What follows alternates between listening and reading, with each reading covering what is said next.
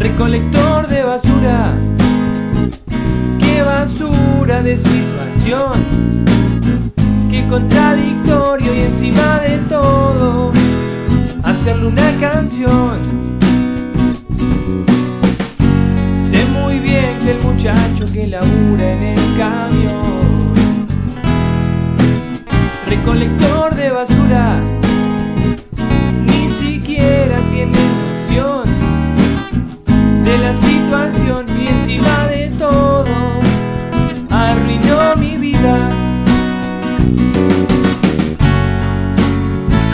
Arruinó mi vida un simple papel al viento.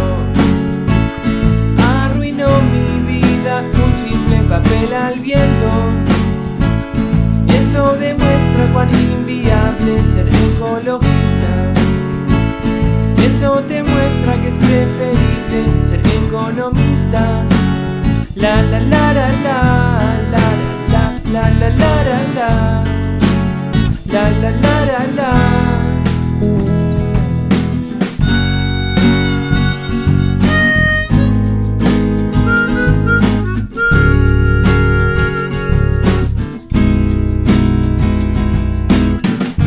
Ahora siempre que veo que se acerca el camión,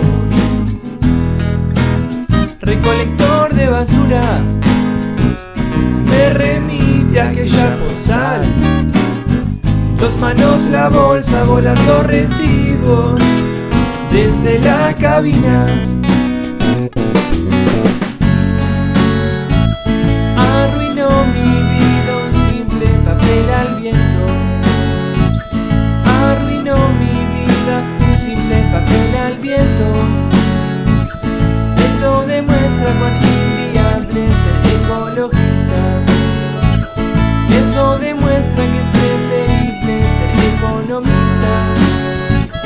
Arruinó mi vida un simple papel al viento.